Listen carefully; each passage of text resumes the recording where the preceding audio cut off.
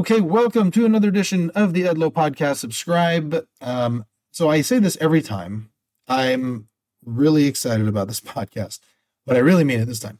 So I have Ramina Wilkerson with me. Ramina has written Walking in the Shadows, which is a book about her experience growing up in Iraq as a Christian Assyrian. And for some reason, I did not know how Bible intensive that meant, like what that meant. And I've learned as I've been reading the book.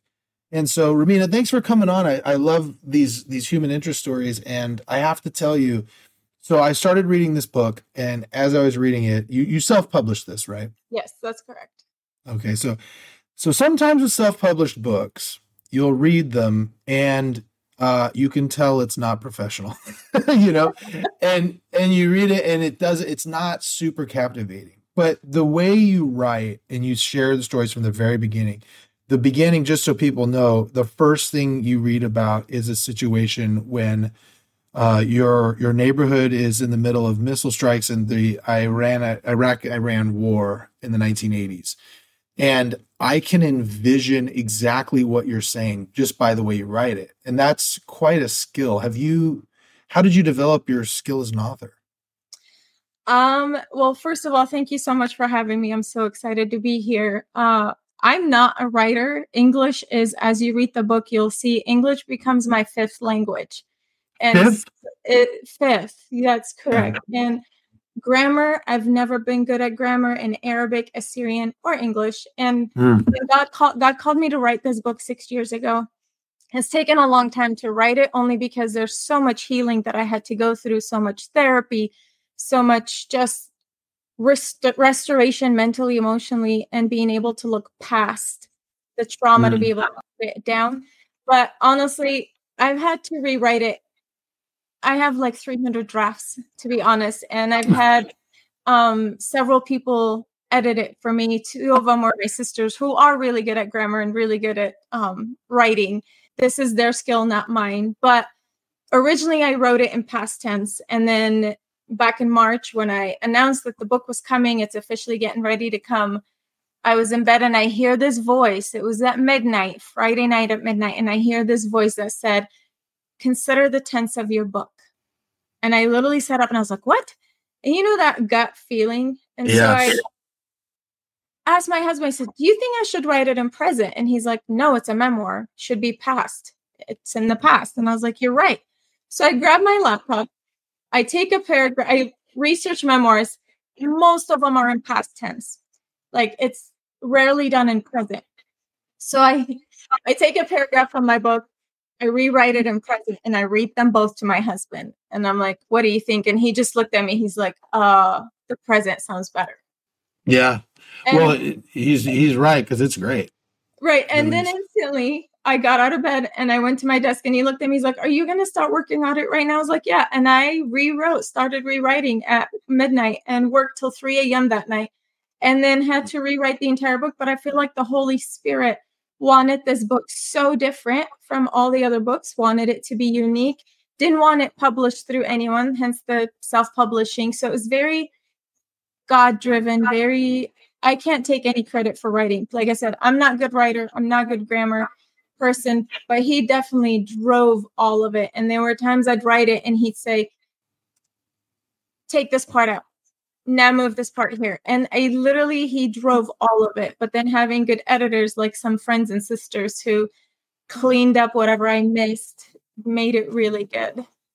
It's interesting that you bring that up, the gut feeling, because sometimes, we're both Christians, different denominations maybe, but still, it's undeniable. Like when you have those things where it didn't come from you. Oh, and no. I'm sure, if you wrote 300 drafts of it, you're like, again, but I want to go back to what you said. You mentioned you had to go through a lot of therapy and things like that. Did you find writing this book was therapeutic for you in a way? I would say 50-50. I say it was traumatizing in a way, but also therapeutic, because having to write, yes, we go through trauma, but having to write it with emotions, you have to relive that trauma. Yeah. I had to put myself in that room, in that corner, in my dad's lap, gripping his arms as I hear the missiles literally shooting outside my house, right? I can feel the concrete underneath me rattle. So I had to go back to that. I even asked my therapist, one of the therapists, I said, is it normal for a human being to remember as early as 2? And she goes, for someone as traumatic with this much trauma in the past, yes. Man, and that's the thing that is interesting, because we've had a lot of, mental health providers on my podcast. And I just want to emphasize, when we're talking about trauma, we're not talking about like a mom and dad that yelled at you, or, a divorce trauma. We're talking in the middle of war, seeing war crimes and atrocities trauma. I mean, real PTSD type of stuff. One of the things that you said that struck me at the very beginning, and I want you to just, I hope I don't re-traumatize you asking these questions, but go for it. You said, because I was born in a war, I will die in one. That much I know. Yes. And I want you were, how old were you when this introduction happened? Like the stuff in the introduction? I was about 3. And to be honest, that's kind of a concept for most people who live in war. That's just the reality of it. And I was literally born in the second year of Iran-Iraq war that lasted 8 years. And so that's all I knew. My nightly routines were missiles and bombs going off outside. So I watch our neighbors lose family members, and men go out to army and never come back. And so you just assume it's a matter of time for me to be next.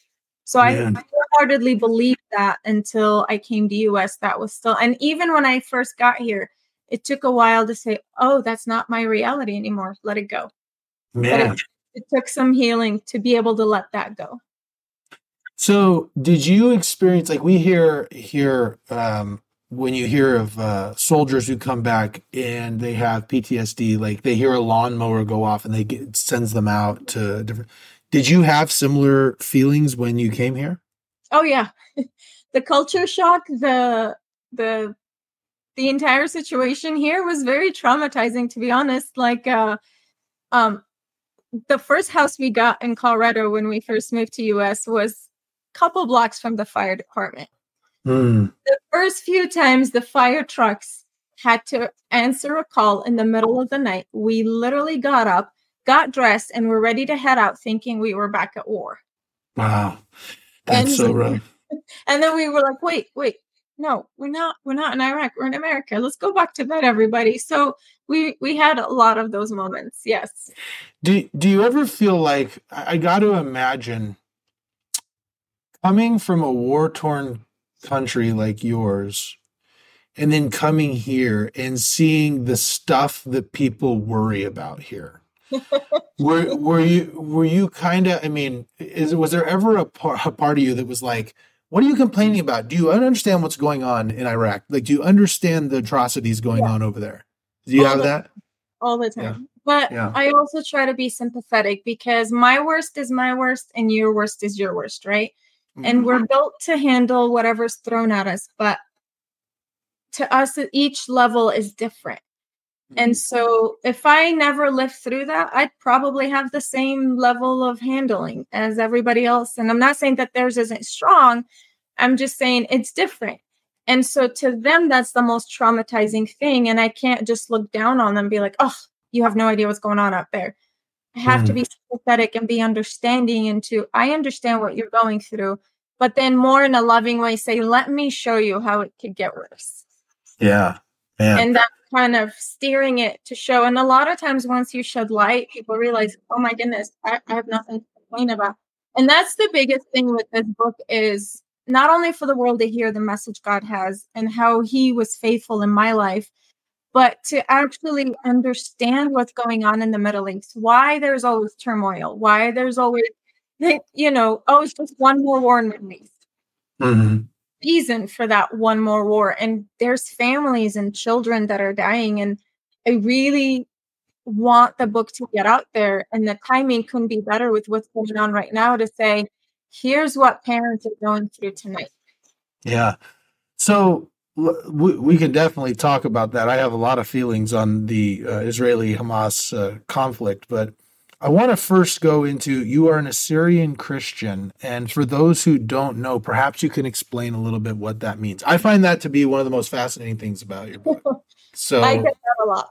Yeah, so tell us what that means. It's a very rich culture in Christianity. Yes, so Assyrian come from the Mesopotamian Empire, one of the largest empires that ruled most of the earth long time ago. And they are in the Bible. They start all the way as early as the Tower of Babel and Nimrod, right? That was part of the Assyrian culture. And throughout the Old Testament, God uses the Assyrian Empire to punish the Israelites. And he, even in the book of Isaiah, he calls them the rod of his anger. But the most focused one is when they became Christians and God believers is book of Jonah. When God calls Jonah to go preach to the Ninevites. Well, Nineveh was the capital of the Assyrian Empire. And Nineveh is actually in Iraq, and it's called Mosul now. So if you look up northern Iraq to the left, there's a city called Mosul. That was part of Nineveh. And so Jonah went and preached to that city. They all repented and converted and became God followers. And since then, that's where the Assyrians kind of became God followers, and then Christ came, and that carried on.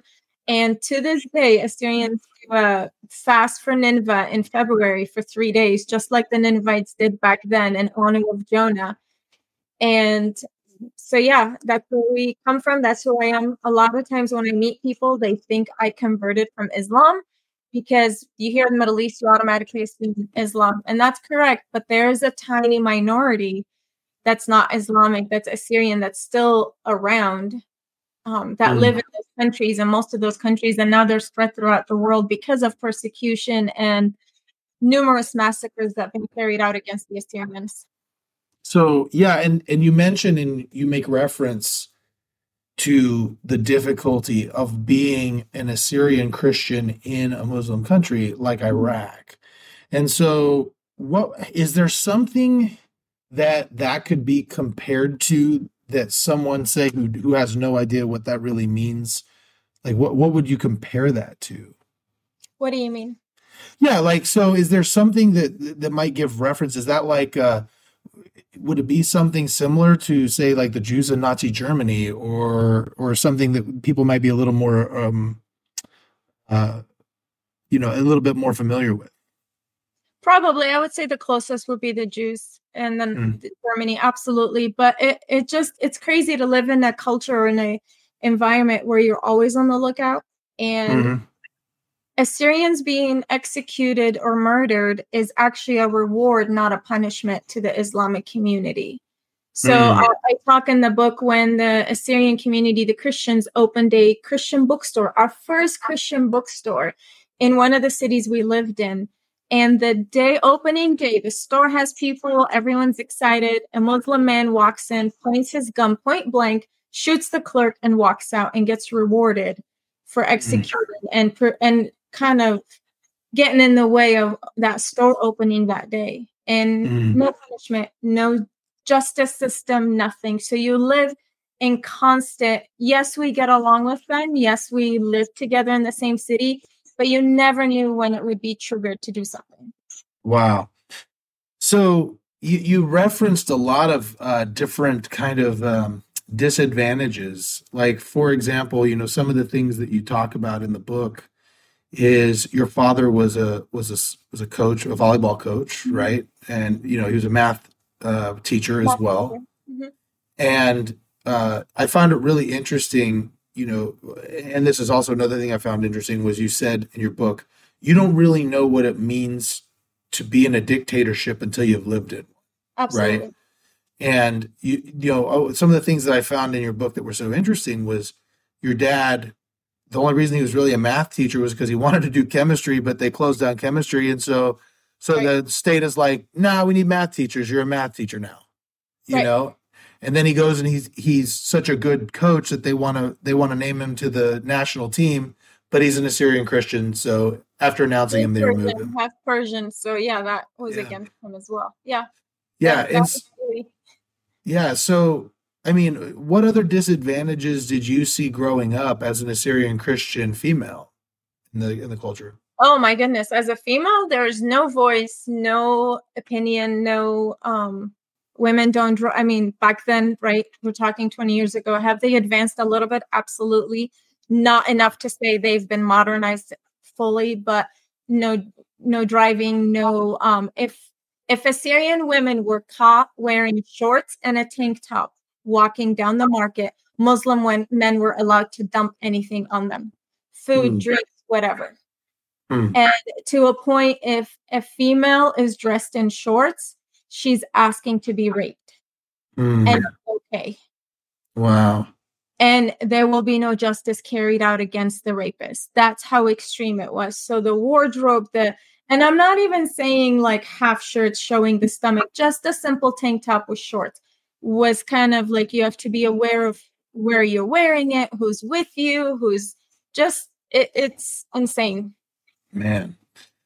So growing up in this culture, I mean, what did you do for fun? We played outside. We still hung out. We still did things outside. As crazy as it sounds, I had a normal childhood.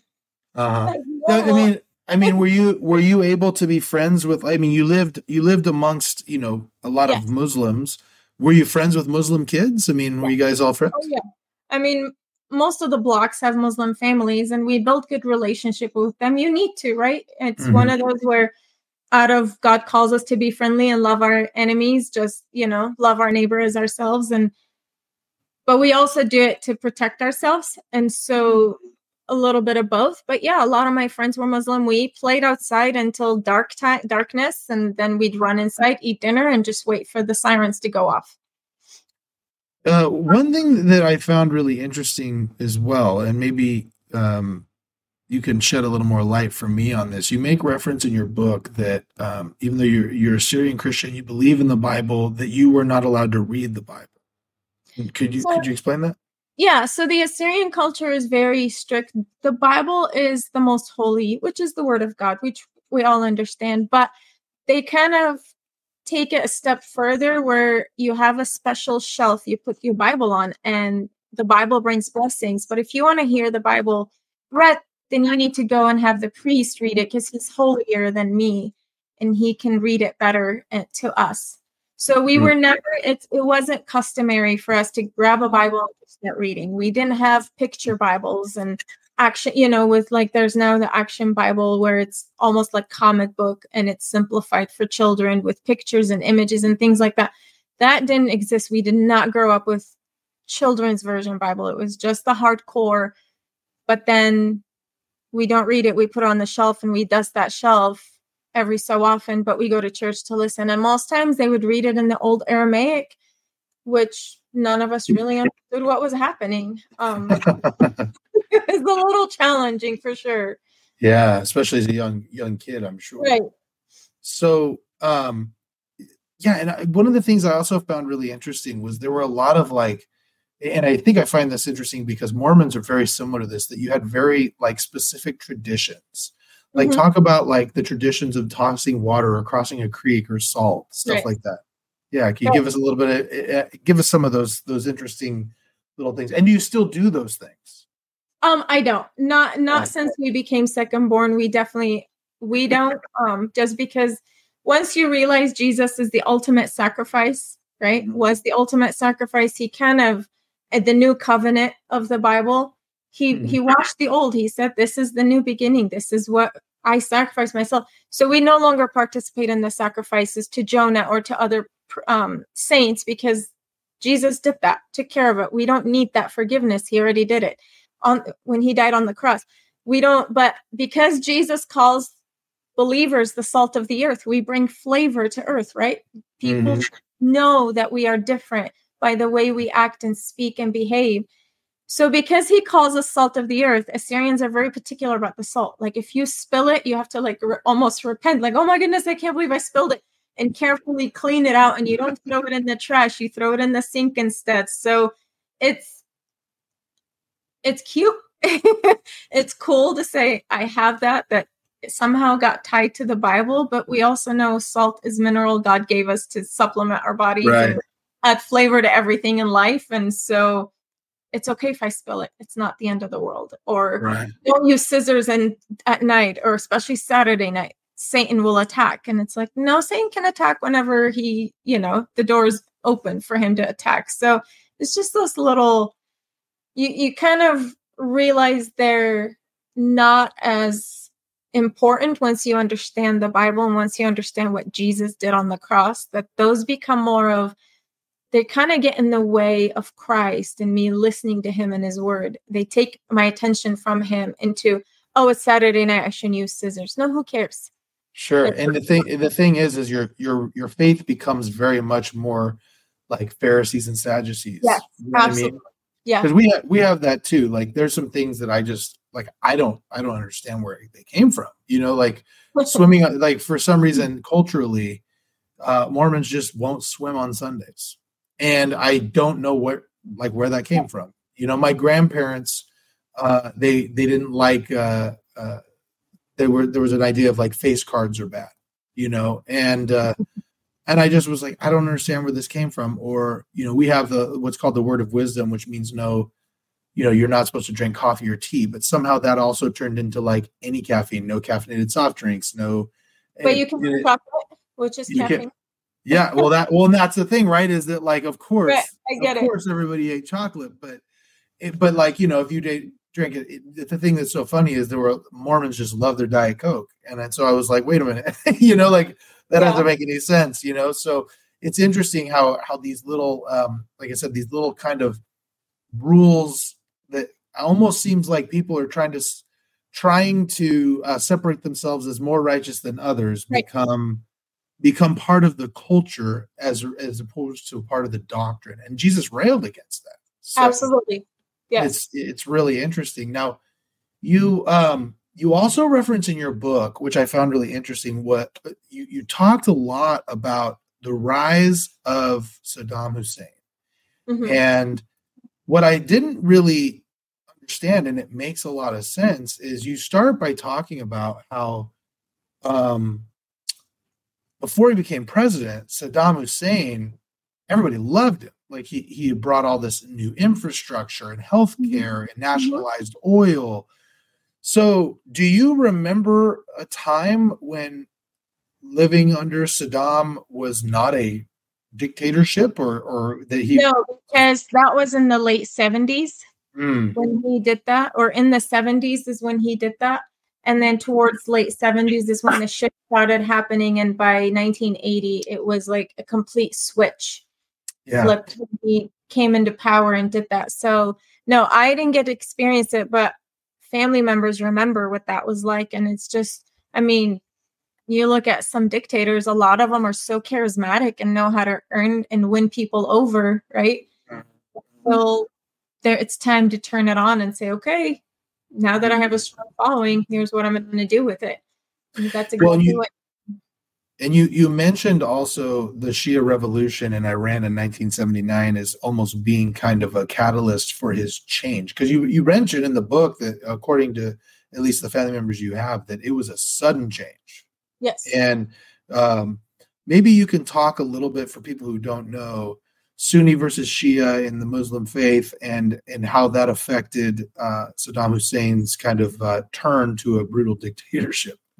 Right. Well, it's funny. One of my coworkers is reading the book right now, and he's like, I didn't realize the culture in Middle East. He's like, well, a lot of us are ignorant. Not ignorant, but clueless. They don't understand what's out there. He goes, but it's interesting that even the Muslim groups don't get along. That even with themselves, they fight and battle each other.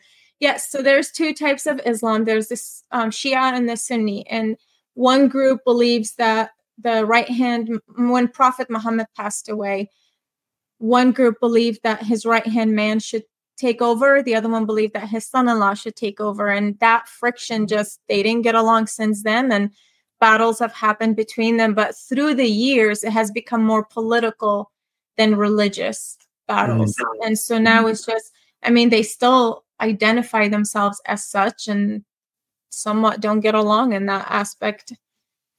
Yeah, man. And so so this turns Saddam Hussein uh, into more of a dictator. And you mentioned in the book, you said that the dictatorship, it really rules every part of your life. Mm-hmm. And you give some pretty brutal examples.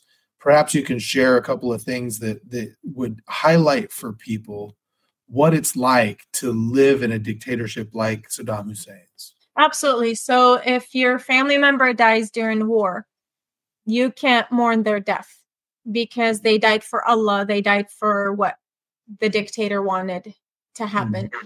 And so that was to be able to suppress your loss. Like, how can you suppress the emotions that you just lost your spouse or your child who died in war? You know, you send your son at 13 years old to army because they're desperate for men, and then you never get him back.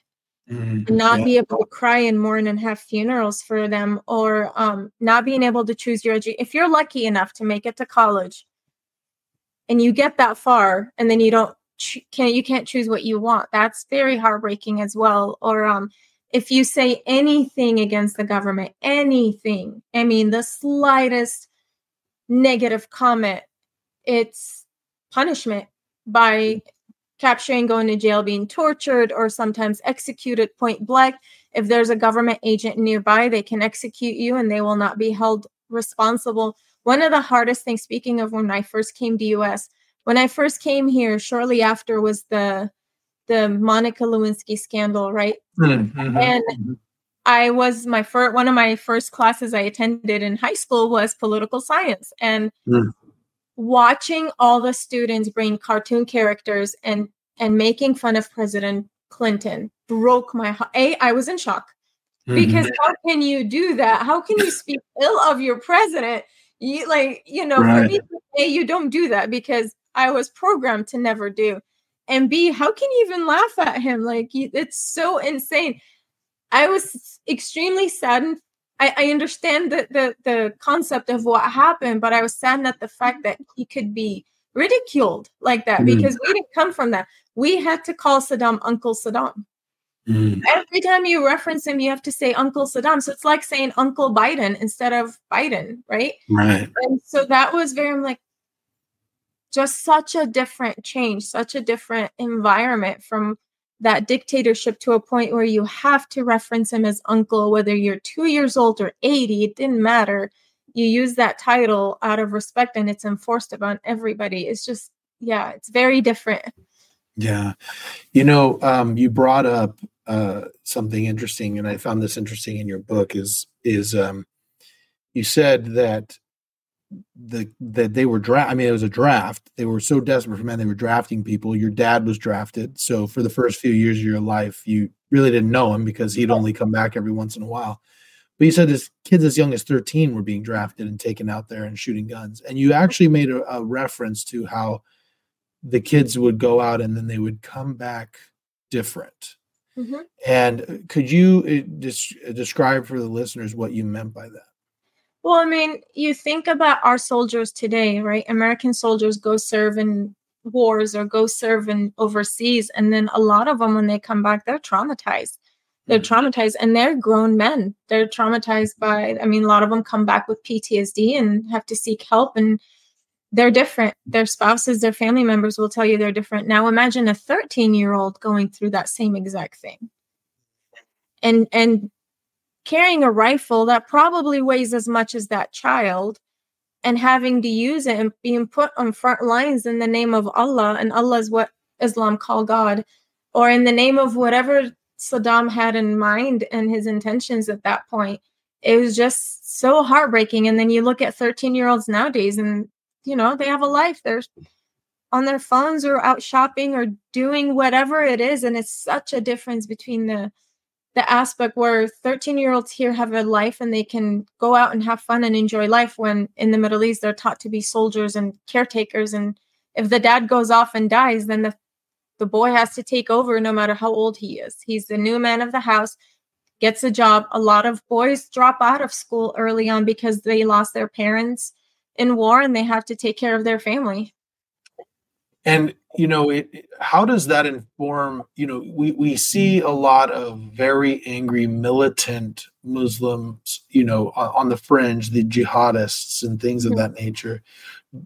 I mean, I assume that this type of lifestyle kind of assists in breeding some of that. Yes, absolutely. Because at a young age, they teach their children that this is the right thing to do and this is what you need to do. So they kind of start losing that innocence early on. But when you hand them a rifle, then you can bet that innocence is completely gone. Yeah. You shared some stories in your book that were just downright horrifying. A couple of them, one was I can't remember the guy's name, but it was a friend of your family's, I believe, who. Ramzi. Yes. Mm-hmm. Yeah. So I don't want to give away your whole book, but can you just give a snapshot of so Ramsey was taken away and was gone for a month, right? Yeah, he was taken away because there was an assumption that he had spoken ill of the government. And that's the other thing. Like, you can turn people in by saying so-and-so is talking bad about the government. And they'll arrest that person and investigate. An investigation, it's never just talk and interrogate. It's abuse, horrific abuse. And so he was very brutally tortured. And a month later, he was released because they couldn't find anything. Man. And, you were a young child. Your dad tried to send you out and you kind of poked through never did. Yeah. And you poked through to hear it. And I mean, hearing stuff like that, you were what, 5-6 years old at that point? Yeah, that's correct. I mean, what effect does that have on you as a 6-year-old, knowing this is where you live? Back then it was the norm.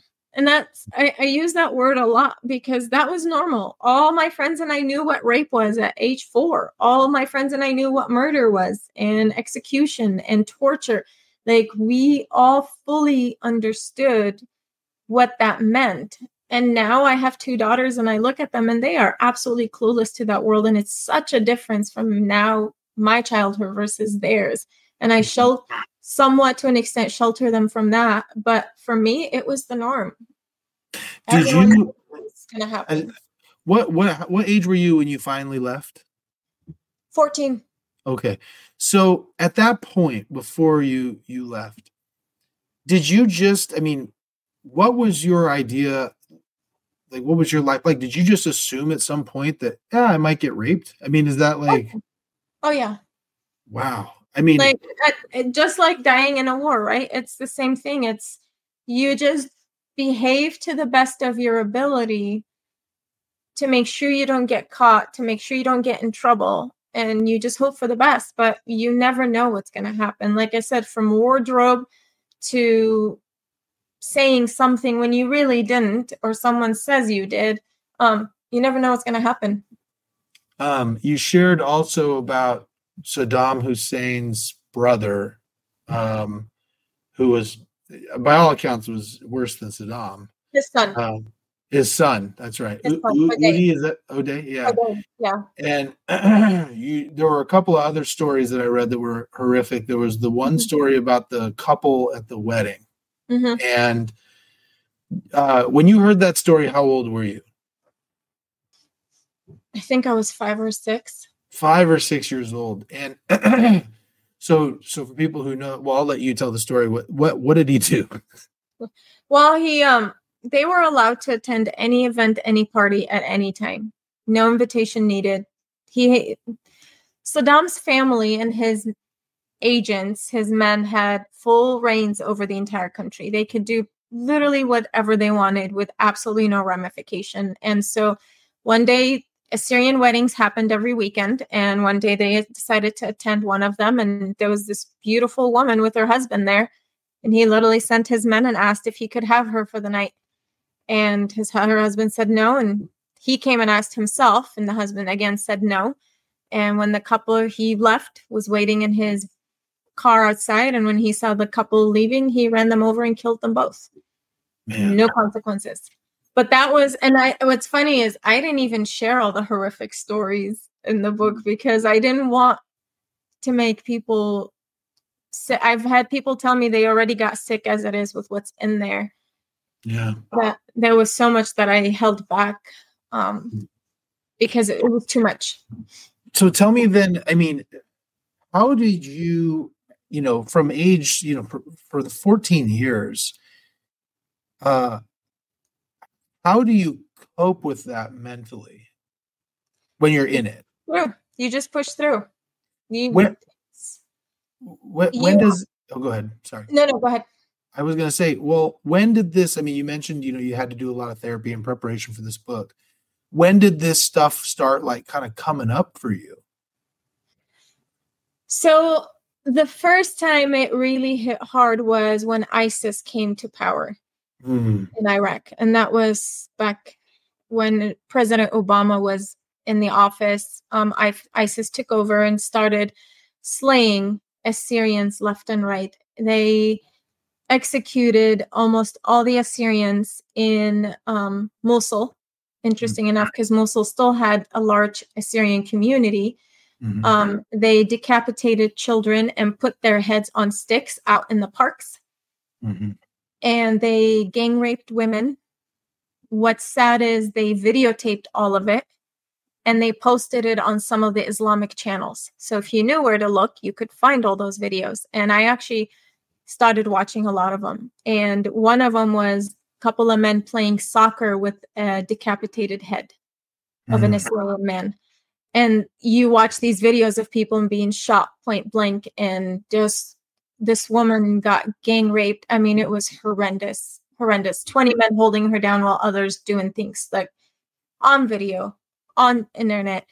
And so I watched that, and that's when my life flashed before me, but in reverse of what I would have missed out on had I been there. So my life, my children, my husband, my everything, in reverse. And so I got sucked into the news and I couldn't stop watching, and my personality, my demeanor, my attitude, my temper just started shifting, and it got really bad that my husband one day took me out on a date and he said, "Babe, you're scaring me.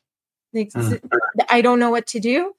I'm just scared you're going to leave one day and never come back because we don't recognize you anymore." And so that's when I realized I had hit rock bottom, and I reached out to a therapist and I said, "Help. I don't know what to do, and I don't know how to get out of this." And so I started therapy.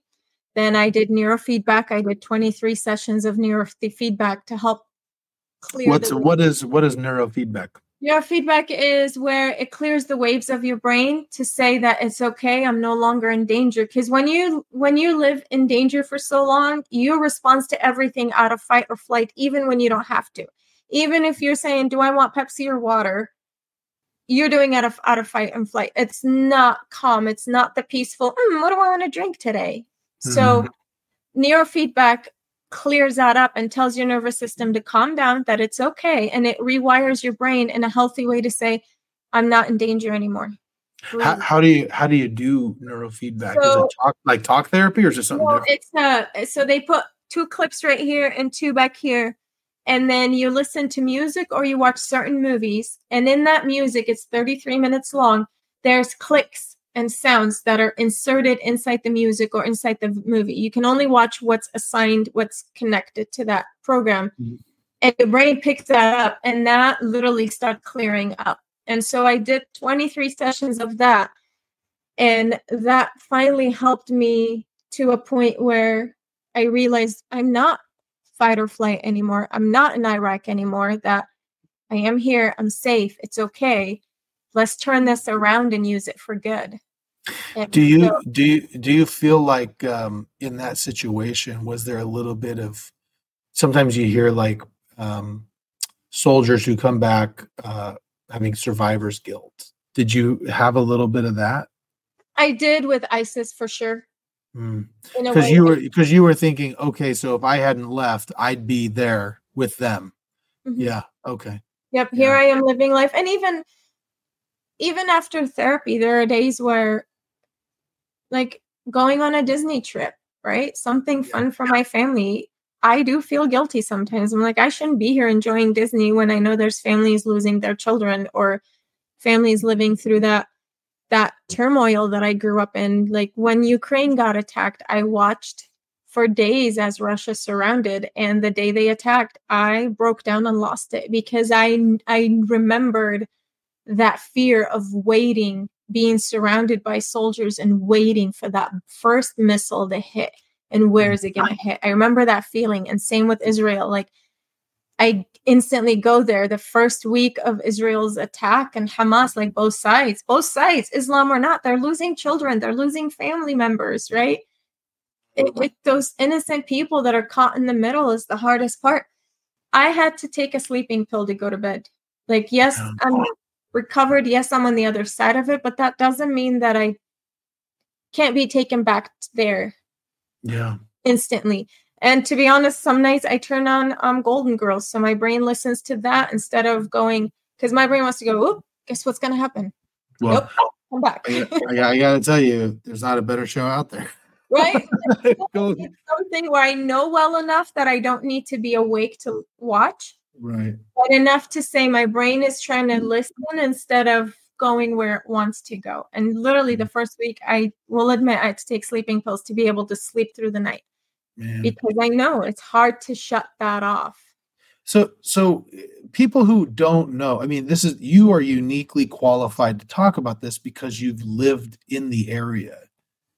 I mean, what is your feeling on this Israeli-Hamas war? I mean, I saw some of the videos of the Hamas, going into these Israeli villages, and it was freaking horrific to see what they were doing. And that's what I think is so hard about this, is that you're sitting there and some people are like, I mean, I can understand the Israeli anger when they're like, oh, we want a ceasefire now. You're like, oh, really? You want a ceasefire now? You come into our place and behead, kids and rape our women. And then you're like, please don't kill us. Right. I mean, as someone who's been, you're not Jewish, you're not Muslim, you're not in Israel, you're not in Hamas, but you've lived amongst them all. What is your view on this conflict? It's hard not to side with Israel on it, to be honest. And it's so heartbreaking to watch people who are celebrating the damage Israel is enduring. Because if you look at the Bible and you look at the Old Testament, who had the land? Israel did. Right. But then Romans came and took over and they named it Palestine. Why did they name it Palestine? Is because to despise the Jews, they named it after one of Jewish people's number one enemy was the Philistines. Mm-hmm. If you look back in history, most of Israel's battles were against the Philistines. Mm-hmm. And so Romans, being the evil people that they were back then, when they took over Israel, they named it Palestine to do that, to irk the Jewish people. And then one thing if you do extensive research on Islam, you learn that a lot of times the way they take over a land is by taking their biggest landmark down. Mm-hmm. And so they came and tore down the Solomon's temple. What more could be Jewish than the Solomon's temple, right? Right. They take it down, they claim it, and they say this is our land. No, it's not. God gave them that long time ago. That is theirs. They've earned it. So for them to come now and attack Israel and saying this is our land is so heartbreaking because history says otherwise. But then if you look how they took over Libya and you look how they took over Iraq and you just research how they took over those countries. So Daniel, in the book of Daniel in the Bible, Nebuchadnezzar's temple, the castle, the palace he had built is in Babylon. Babylon is in Iraq. Mm-hmm. Daniel was in Iraq for a long time, right? He was taken captive from Israel to Iraq. Guess what they did to that palace? It has been converted to a mosque. Mm-hmm. They take landmarks, tear them down, convert them, and then they claim that area. And so that's the hard part to watch. Be like, no, this isn't yours. But then I'm not saying that, yes, Muslims are in the wrong in terms of that. But my God, they're losing family members too. Like they're losing innocent people, both sides. And somehow we have to show love for both sides because they're both suffering right now. Yeah. And it's hard when you hear the stories, that like you've lived amongst some of these things, and you've heard some of these stories, and you hear them, and they're rather barbaric, and it's hard.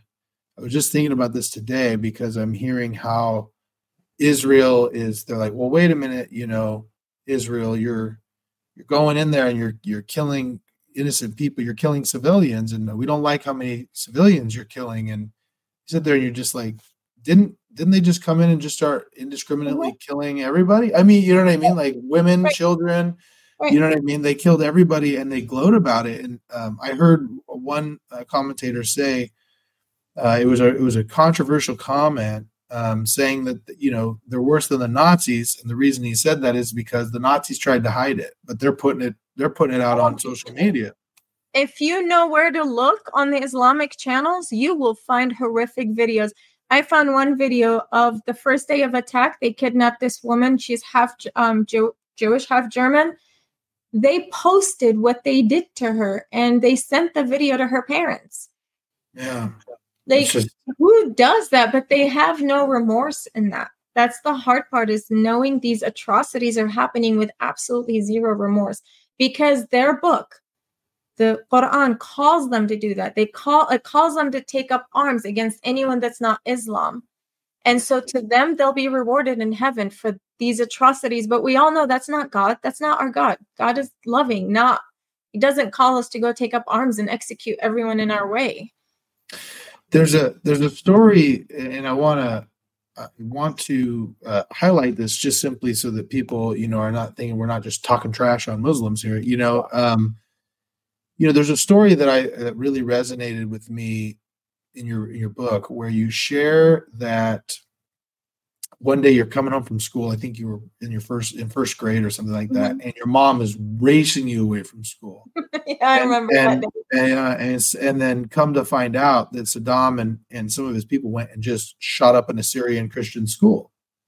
It wasn't a Assyrian Christian. It was just a school. It was an elementary school, because at the end of the day, he wanted the people to still follow him and to fear him. So he sometimes tortured his own people as well. His own Islam as well got tortured. He opened fire with his men on elementary kids as they were coming out of school at the end of the day, because he wanted to make sure the fear was still being instilled in people and they were still suppressed. Man, it's rough stuff. I mean, I have kids that are that age. I have a daughter who's 14 and a daughter who's 12, and I have two boys that are 17 and 10, and the lives that they live are so different than this. And it's hard to believe that there are kids that have lived in this type of environment. And I got to tell you, it's so hard for me to hear that you, as a 14-year-old girl, just were like, yeah, I could probably get raped. like it's a part of life. You know what I mean? It is. It's safe for a lot of them. Yeah, or even just you could lose a family member randomly. They could be taken away for months because somebody just ratted them out, even if they didn't do anything, and said, "Oh yeah, you said something about the government." They'd be gone for a month and suffer atrocities. And so now, when did you? So talk about leaving. What prompted that? I'm obviously not that far into the book. I haven't gotten to that part. So we end up escaping to several different countries, and when we come back, we get deported by one of them. I don't want to give away the ending. We serve with missionaries because of war. A lot of organizations came to Iraq to provide aid. United Nations, UNICEF, Red Cross, and so many others, especially mostly missionary organizations, would come bring food, medicine, and Bibles, and they would minister and give away food and clothing. And we started working with them because we spoke the language. We understood the city. We understood the people. And Saddam didn't like that, but he couldn't get to us because of where we were located. And eventually, the city we were in needed his help, and he said, I will come as long as I have my hands on everyone that works for Americans. And that city said, come on in. And within hours, his troops were in. And so that happened. And so he declared our death sentence. And a few days before, Bill Clinton declared Operation Pacific Haven, which was not announced in America because he didn't want to tip Saddam off or anyone in the Middle East to know that this was happening. So the military, Congress, and President Bill Clinton and his administration were the only one who knew. And so they launched the operation, and the soldiers actually came and rescued us in the middle of the night right before our execution. Wow. And when you say ours, I mean, how many people are we talking? Just your family? 5,000 families or 5,000 people. Wow. that were working for Americans. Wow, man. So he ordered your execution. How old are you? You're 14? 13? I was 14. So what are you feeling in that moment when you hear we're done. I mean, it's coming. It finally caught up to us. It's been chasing us since I was a little girl, and here it is. It's knocking at the door, and we're just waiting for us to open. And literally, that was the thought process. There was nowhere. You can't leave. Like here, you can travel and go see countries. You can't do that in the Middle East. You can't leave your country without permission, especially countries that are at war. They lock down. So to leave that country, all the embassies have left. Like all the people that run those embassies have left. Most of them get bombed during war.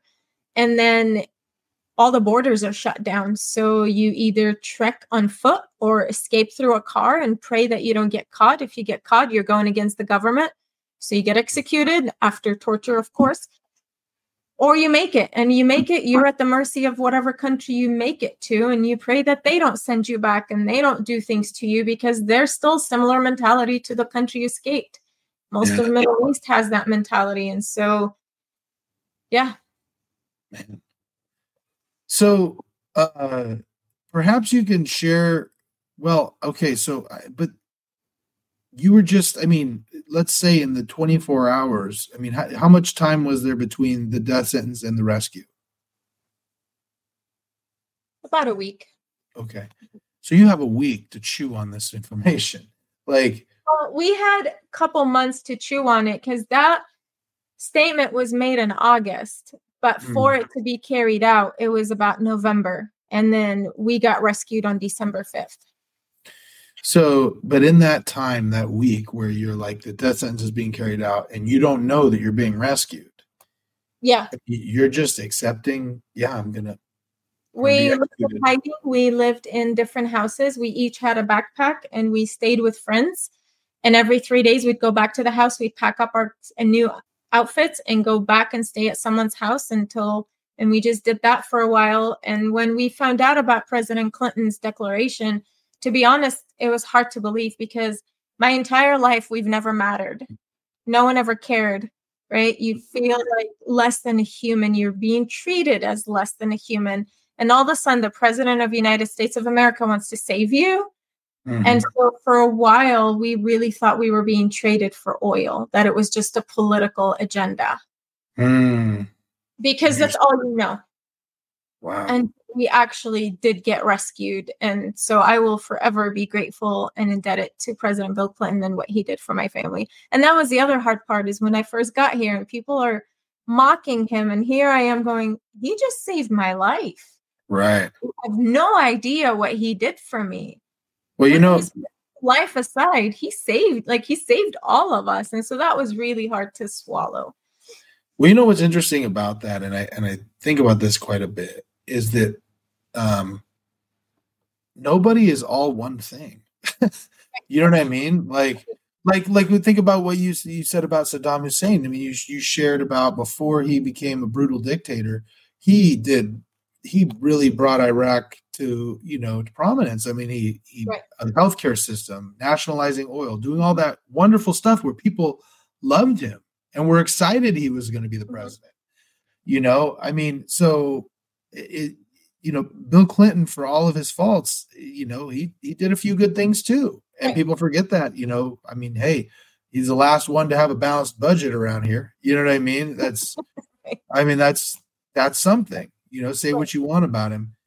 So now after you got rescued, I mean, tell me the emotion that you're feeling. It was hard to fathom because when we were on that airplane, the US soldiers weren't allowed to speak to us. So they were in complete silence. We asked questions, no one answered. All we were told is we're not allowed to get up off our seat. We had layovers, and during those layovers, the airplane would be restocked, refueled, and cleaned while we're still on it. If we needed to go to the bathroom, we had to raise our hand, and someone would come and escort us and wait outside the bathroom and bring us back to our seat. And we had a layover in Dubai, which is Dubai, and we're like, wait, we're still in the Middle East. We're not safe. Then we have a layover in Sri Lanka, and we're like, okay, we're outside of Middle East. And then we're told we're going to land in Guam. And we all went, where the hell is Guam? Because in Iraq, we're not taught U.S. geography, history, nothing. We're not allowed to do that. And so we had no idea where we were taken. And so for 26 hours of being on that airplane, we had no clue what was happening. And then we landed, and there were soldiers at the bottom of the stairs cheering and clapping and celebrating, and had toys in their hands for the little kids. And we were jet lagged, exhausted, confused, but yet everyone's happy around us. So it took a while to adjust that. We're safe. It's okay. Like, you're safe. Go to bed. Wow. You know? Yeah. So, I mean, how long did it take you to finally kind of calm down and say, okay, like, we're good, we're okay? A long time. Yeah. Years. And years. Like, my husband will tell you, we've been married 18 years, and I never used the word home until 10 years ago. And we were traveling, and I was like, I'm so ready to go home. And he looked at me and goes, you do realize that's the first time you've used the word home. And I was like, oh my goodness, you're right. Because I never had one that felt like one, because we were always on the run. So we never had that stability. So it took a long time to adjust mentally, emotionally, physically, financially, like just learning the way of life and adjusting and adapting. And each obstacle, each step came with its own challenges. But it's awesome to say we've overcome all that, and here we are on the other side of it. Yeah, and I got to think that is that had to have an impact. I mean, your experience and your trauma had to have an impact on your marriage. Oh yeah, absolutely. Temper would rise very quickly for a while until therapy kicked in. Temper would, like, I'd flare up very quickly. I had nightmares for a long time.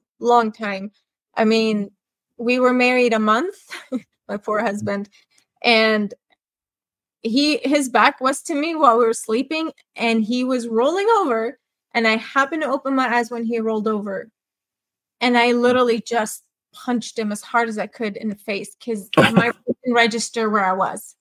Oh, wow. And he's like, what? He was bleeding. It was bad. And then I snapped, realizing, oh my goodness, like those moments. I can't watch war movies. I choose not to watch them, but the few I've watched have triggered. So I stay away from those. Horror movies, anything that's outside the norm used to cause nightmares. So my friends and my husband will screen movies, will screen shows for me. And I'm not just a visual person. If I hear it, I don't have to see it. Even if I hear it, I'll visualize it. And so we're watching a movie, and there'll be like a small part in it that I shouldn't be exposed to, right? And he'll be like, it's coming up. Close your eyes. So I put a blanket over my head and I plug my ears because I can't see it or hear it. And then he'll be like, it's over. And one of my closest friends in Hawaii, he'll pre-screen movies and shows for me, and he'll call Charles and be like, make sure, like, what was the show Jack Ryan on Amazon Prime? My friend was going to watch it same time my husband's watching it, and my friend calls and he's like, make sure she doesn't watch it. And he's like, ahead of you, I already pre-screened. She's not allowed to see that. So since therapy, I've learned what triggers me. I've learned what happens when my adrenaline kicks in. I've learned a lot of tools to say, there are days I'll tell him my adrenaline, it wants to kick in. I don't know why, heads up.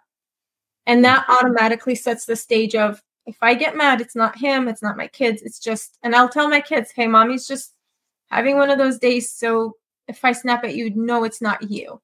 And so we've learned my triggers. We've learned what sets me off, and we just kind of maneuver around that, and it's been good.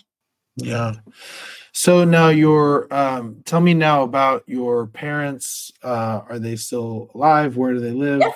Yeah, I have 2 sisters. One's married, and they live in Idaho here. And my parents live in Colorado still. And my aunts, uncles, all of them, the final batch of people made it out. So, yeah. Man. So now that you're out, tell me, I mean, what's been the biggest culture shock of coming to America? What was the biggest thing? Let me tell you, let me give you a little context. I was in Italy years and years ago. And I remember running into a German couple in Italy. And in Italy, I don't know if you've ever been there, but like in Italy, they eat for hours. And it's like family style sitting. What's that? Assyrians eat for hours. Right. So, but they'll just put you in with other people and you guys will just start talking. And so as I was talking to these people, this guy says, I really want to visit America. I'm like, yeah, it's a great place. And he goes, I just want to eat Whoppers all day, every day. And I was like, that is what you think we do? And then he's like, I hear there's a fast food restaurant in every corner. I was like, it's not that bad. And then I flew back, and then driving home, I was like, oh, it is that bad. We do have fast food. Yeah. So like, what was it for you when you got here? What was the biggest culture shock? So I had an aunt who had been here a while, and her husband came and took us to McDonald's, and we ordered a hamburger, thought it was just going to come hamburger, and it came back as cheeseburger. Well, we don't eat cheese with food. We don't eat melted cheese. We eat cheese for breakfast with bread and tea, and that's it. Cheese's job is done till the next morning. And we come here, and it is literally in everything. And it's wonderful, right? No. You're not a cheese fan? No. I was going to say, that's one of the best things about America. Nope, never could. But then most people don't understand why I can't eat cheese. So I just tell restaurants allergies now, because it's easier to say allergies than to say don't put cheese on it for fun, for no reason. That was hard. And that was definitely an adjustment to remember, oh, don't put cheese on my sandwich. But then the worst adjustment was Halloween. Really? Okay, think about it. When I first came, I literally was taken to high school. I tested out a freshman year because even though Middle East is in a lot of turmoil, education is very important in Middle East. And so by 8th grade, I was in advanced physics, advanced chemistry, advanced biology, and calculus. Oh, wow. And then you come here and you're like, you're learning what? Right. What? So that was different because education is very farther advanced than I've noticed it here. So I tested out a freshman year, and then I got taken to school and dropped off without anyone escorting me in. I was literally thrown in the ocean without a life vest and say swim, and I don't know how to swim. And so I walk into the counselor's office. I'm given a schedule, and I'm like, okay, now what do I do? Because in Iraq, students don't change classes, teachers change classes. You are assigned a seat, and that is your seat for the rest of the year. And here I have a piece of paper. So I look and I'm like, all right, it says 208. And I look on the walls, there's numbers at the doors. I'm like, okay, those two are associated. So I had to figure out my school that way. So that was hard. I come from uniform, no makeup, no jewelry, no nail polish. And you can imagine high school in America. Right. What's odd. And then I was a dork. I was a complete dork. I didn't know how to dress. I didn't wear makeup. I didn't do any of that. No one ever showed me any of that. But then October 31st comes and I go to school. I open the door and all I see is mask and blood.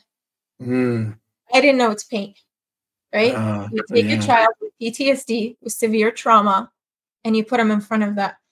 Yeah. I freaked out. I literally walked backwards. I shut the door and I walked 5 miles home and I cried the whole way home. Wow. How did it come here? How did it follow me here? So I go home. I tell my mom and she's like, I'm frantic. She tries to calm me down. She's not understanding what's happening. So she calls the attendance office. The attendance lady gets really annoyed because she doesn't understand why I had a hard time with it. Mm.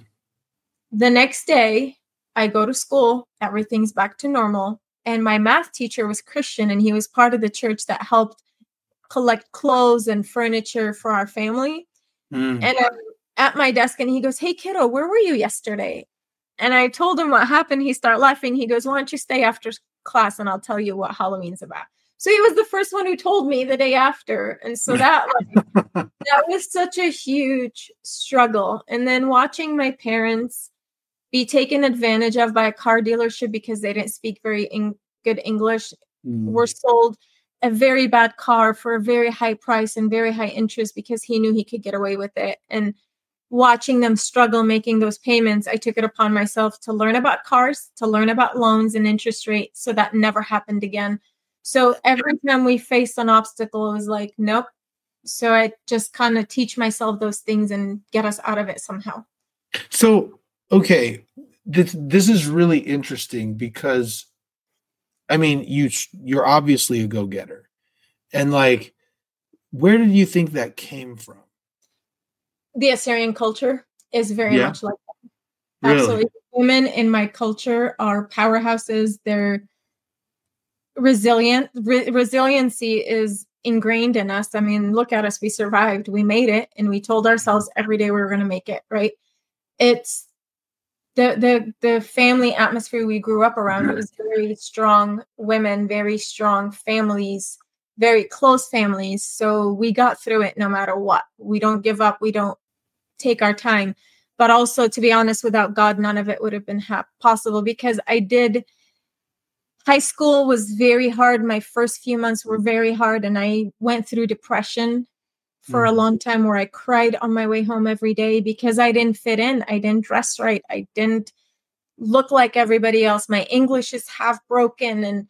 And so I would spend my nights in my room on my bed crying all night, cry myself to sleep every night. But then God revealed that I didn't go through everything, and he didn't bring me 12,000 miles so I could just waste it. And I realized that there was more to my life, and that that's not how I needed to live. And that's where that mindset change happened. Instead of woe me, it became, oh no, we're not putting up with this. We're going to make something of it. And so he kind of guided me and held my hand through all of it to help me push through and just overcome depression, get myself out of it, and push through school. And I joined the soccer team, which women don't do that in Iraq. And I joined several different clubs throughout school. And I didn't know what I was doing half the time, but I faked it till I learned it and made it. When I bought my, teen magazines and learned how to wear makeup and learned what to buy. And, and so just learned all of it and just started experimenting and making it and got a job, and I just pushed through. Man. Well, and that's the thing, right? I've noticed people who are go-getters and people who tend to be successful, also a lot of them tend to come from traumatic childhoods, having to learn to cope and being through extreme circumstances and knowing you can handle it. Right. I find that so intriguing that, I mean, there has to be a portion of you that is like, if I could get through war-torn Iraq, I could pretty much do anything. Right. Yeah. Tell me, you said something in your book too that I thought was really interesting. You mentioned, you really highlight that you are grateful to be an Assyrian. And of all the cultures God could choose, you're glad he chose to make you an Assyrian. Considering all of the stuff you had to go through, why is that? First of all, I'm grateful for the rich history. I love history, love social studies, love learning about people and what makes them who they are and their culture and food. I'm a foodie, so I love history, and I'm so grateful that mine goes all the way back to the Tower of Babel, right? It's so deep, it's so ingrained, and Assyrian churches and schools and make sure that we don't forget that. So I'm grateful for that. I'm grateful that I can say that, and most people don't know where they came from, but I can. And so that's important. But then also, I come from a strong family that we're resilient and we push through no matter what. And as you continue reading, you'll see that resiliency show up in my parents and my aunts and my uncles of, we're going to pick up the pieces and we're going to move on no matter what's going to happen. We still had weddings, we still had parties, and we still had gatherings during the day. And then at night, we just put up with the missiles, right? It was the norm. But without... Hold on. I just have to... That is just like... It's so, as an American who's never dealt with that. Like... And during the day we hung out, and then we just put up with the missiles. Like, that is just that. It was a reality. Like, to sit there and think that there are people who live that. They're like, yeah, in the day we're having family time, we're hanging out, playing soccer, doing stuff, and then we just put up with missiles in the evening.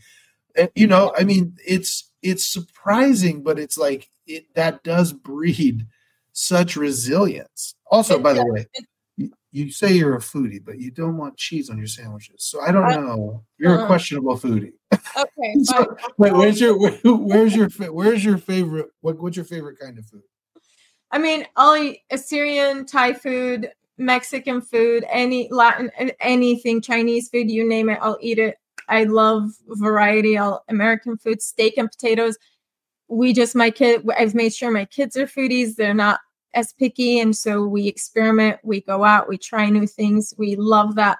But one thing I wanted to mention is the reason I'm so grateful for my past and who I am is because honestly, I wouldn't be who I am today if I hadn't been through all that.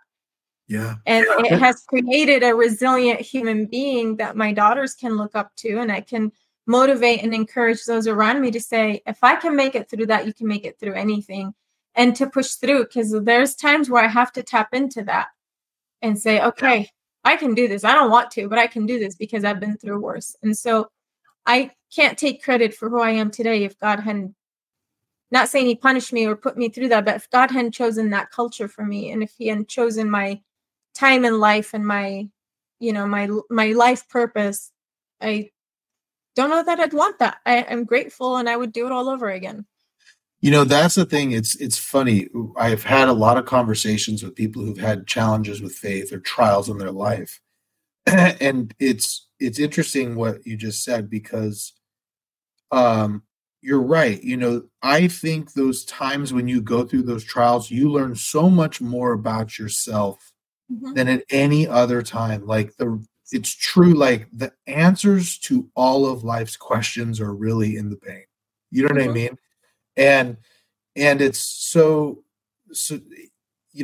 I can't think. It's funny because I've had a lot of trials in my life. I mean, I've never lived in a war-torn country, but I've had some stuff go down in my life. And when the thing that's so interesting about that is I can't think of a single traumatic event that's gone in my life where I haven't come out better.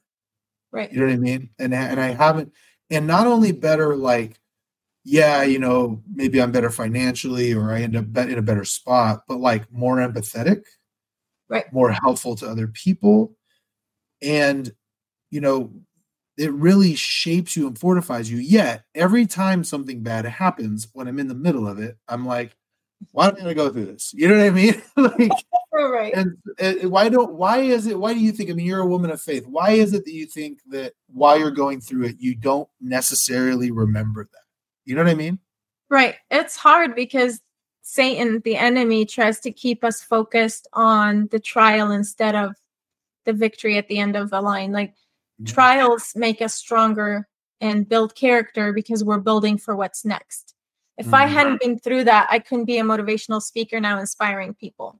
If I hadn't been through that, I couldn't have written a book that would shed light on why Middle East is always in turmoil and why things are happening the way they're happening.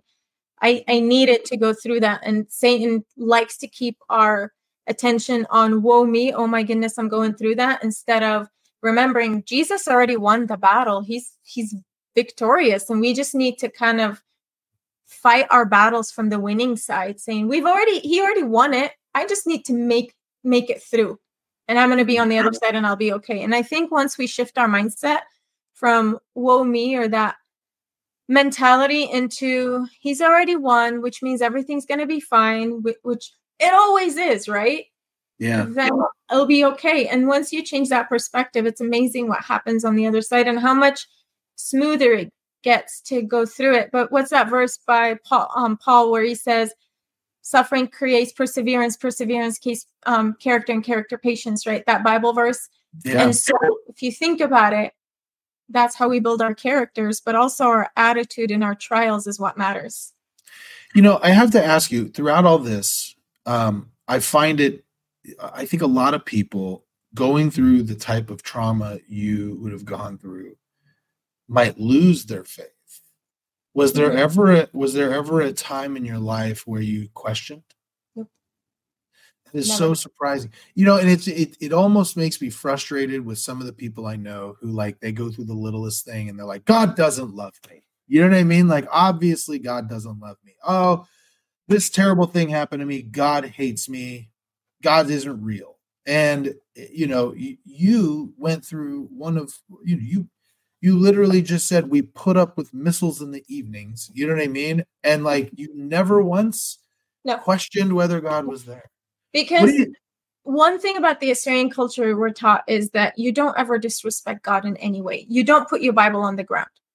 You respect the Bible. You hold it with honor. You read it with honor. You don't put a cross on the ground. You don't, anything that's godly or biblical, you do not disrespect it. You do not. So we were ingrained with the concept of God the Almighty, our Father. You don't disrespect him. You don't question him. You may say, oh, why is this happening? But you don't say, whoa, God, why did you do this to me? Right? That was never. But then also constantly, as you start reading the rest of the book, you'll see watching God's faithfulness over and over and over. How can I question him when he always answered? He was always there. That faithfulness always was watching us. So when I know that's always there, you don't have a reason to question him. You just got to trust and keep going and push through. Man, that's really impressive because, like I said, I know a lot of people who, they go through, I don't know, they hear something they don't like, or someone offends them, or they go through a divorce, or something happens, and the next thing you know, they've lost all their faith. And to hear, it's really encouraging to hear someone like you who remained faithful through it all. What's next for Ramina Wilkerson? What's the next thing? You've written this book. Now you speak. What are you going to do next? You're obviously goal oriented. So what do you got next? So right now the goal is just to spread the book, to get it out there, get it into as many hands, maybe make it into a movie. I think that would be cool. Just got to connect with the right people with that. Just get on more platforms. And really my heart is people to see that you can get through anything. Possibilities beyond your limitations is my tagline. And you can overcome anything with the right mindset. And I love helping people see that and get on more platforms. I also am a life coach, so I help work with people on one-on-one to help them see that. Youth is my heart because we got to prepare the next generation, right? They're going to make our decisions someday. So, and I got to tell you, they're so soft. But you know what? That's okay. There's room to help and improve and work and change. And so that's definitely the goal, is to get out there more and speak and talk and help and change and see where God takes all this and get the word out and just teach people about the Middle East and what's happening. And tonight, as you're putting your kids to bed, know that some parents aren't doing that. And so that's very hard to swallow. And where people see the faithfulness and the resiliency, I'm hoping it opens their eyes that they can be just as resilient. It's not a story, but it's actually a daily activity that we can do and allow God to lead it. Yeah, it's funny. You remind me a lot of, I talk a lot about mindset on this podcast, and my son just did, he just made the varsity basketball team. I'm super proud of him. He was working really hard for that, but we just had this whole conversation about mindset, about, if you're the type of person who has a tendency to just think about all the reasons why you can't do something or all that, like you're dooming yourself to failure before you even try. Absolutely. You know what I mean? Yeah. And you don't strike me as that person. I had to ask you though, so I do, my kids live a completely different life than I do. I'm an attorney. I've been financially successful. I came from a family that was not as successful and had a lot of troubles. And so they live a completely different life. And I gotta imagine, are you like me, where like you look at your kids and you're like, I don't know why you're complaining. I was in Iraq. You know what I mean? Like, do you ever do that? Do you do that to your kids? Very few. So a lot of people ask me if I've told my kids the story. I didn't for a long time, because did your grandma ever tell you what it was like when she was a kid, or your grandpa? Like your grandparents start saying, when I was a kid, and it gets to a point where you're like, yeah, you did this and that, Sure. I never wanted my story to be that to my kids. I didn't want them to tune it out and be, yeah, there goes mom on her rant again.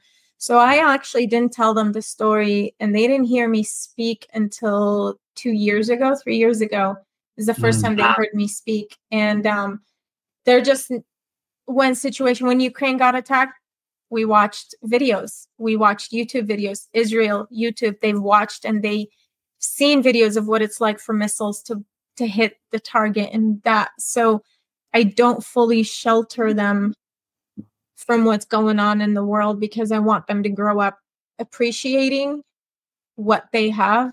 But there are very few times I'm like, oh, don't do that. But I try not to nag them with it, because I want them to appreciate it when they're old enough to read the book, and they can't stomach it right now. I don't think they should. But they've heard some horrific stories. And so I kind of, yes and no, if that answers it. But I also expose them to what's going on in the world a lot more than most kids are. My kids can tell you what dictatorship is, what communism is.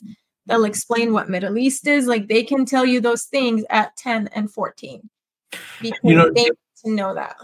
That is huge. And I gotta ask you, because there are a lot of people, I gotta imagine you get annoyed by this, but there are a lot of people who complain about what goes on here in America. Does that frustrate you? Very much so. Yeah. Can you explain why? I want my listeners to hear why that bothers you. Because no matter how bad it gets here, no matter how bad you don't agree with the president, or how bad you don't agree with your governor, or how much you disagree with whatever is happening, at the end of the day, you get to go to bed peaceful. You still have a job. You're not being drafted. Your children are safe. You don't have to think about your wife and kids being raped or kidnapped, and every day you receive small body parts in a bag. You know what I mean? Like, you don't have to worry where your next meal comes from. We lived for 2 months. We went through a stretch where we had no money, no food. We literally ate off of our neighbors' leftovers. For 2 months, we ate our neighbors' leftovers. Man. And so you don't get to experience that here. And that's a blessing. So look at that as a blessing, instead of focusing on the bad that is happening. Is saying, I still have this and this and this and this going good for me. And the minute we shift that mindset, right, you realize what you're complaining about is actually not that big of a deal. And it's not the end of the world. It'll get better. Always does. Yeah. There's a reason why people are always wanting to come here, and so anyhow, I appreciate your time. I have a few questions to ask everybody. I want to pitch to you and see what you say. Okay. Okay. All right. First one, what would you say is your biggest success in life? Outside of my family, I would say right now, this book right here. Yeah.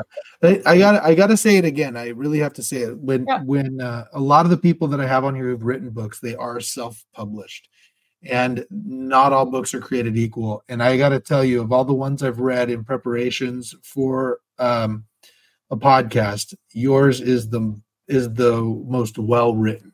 I mean, and I credit. Well, yes, and I got to tell you that you are very talented. I mean, like this, I've written. I write a lot for a living. I mean, as an attorney, and I mean, legal writing is not the same. But the fact that you can get me to read this and be kind of feel like I'm there, that's quite a talent you have. Thank you. And so, speaking of that, this is a good time. Where can people find this book?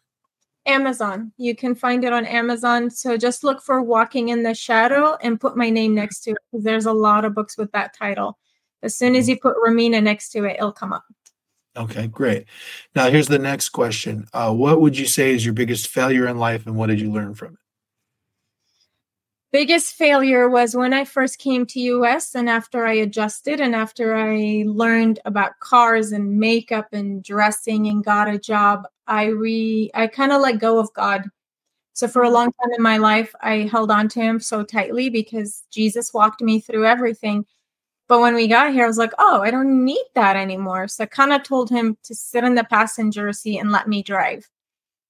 And yes, I read my Bible every day. Yes, I prayed every day, but I didn't have that intimate relationship with him as much as I used to and as much as I do now. And so I did that for a couple of years, foolishly for a couple of years, because I thought I could lead my life.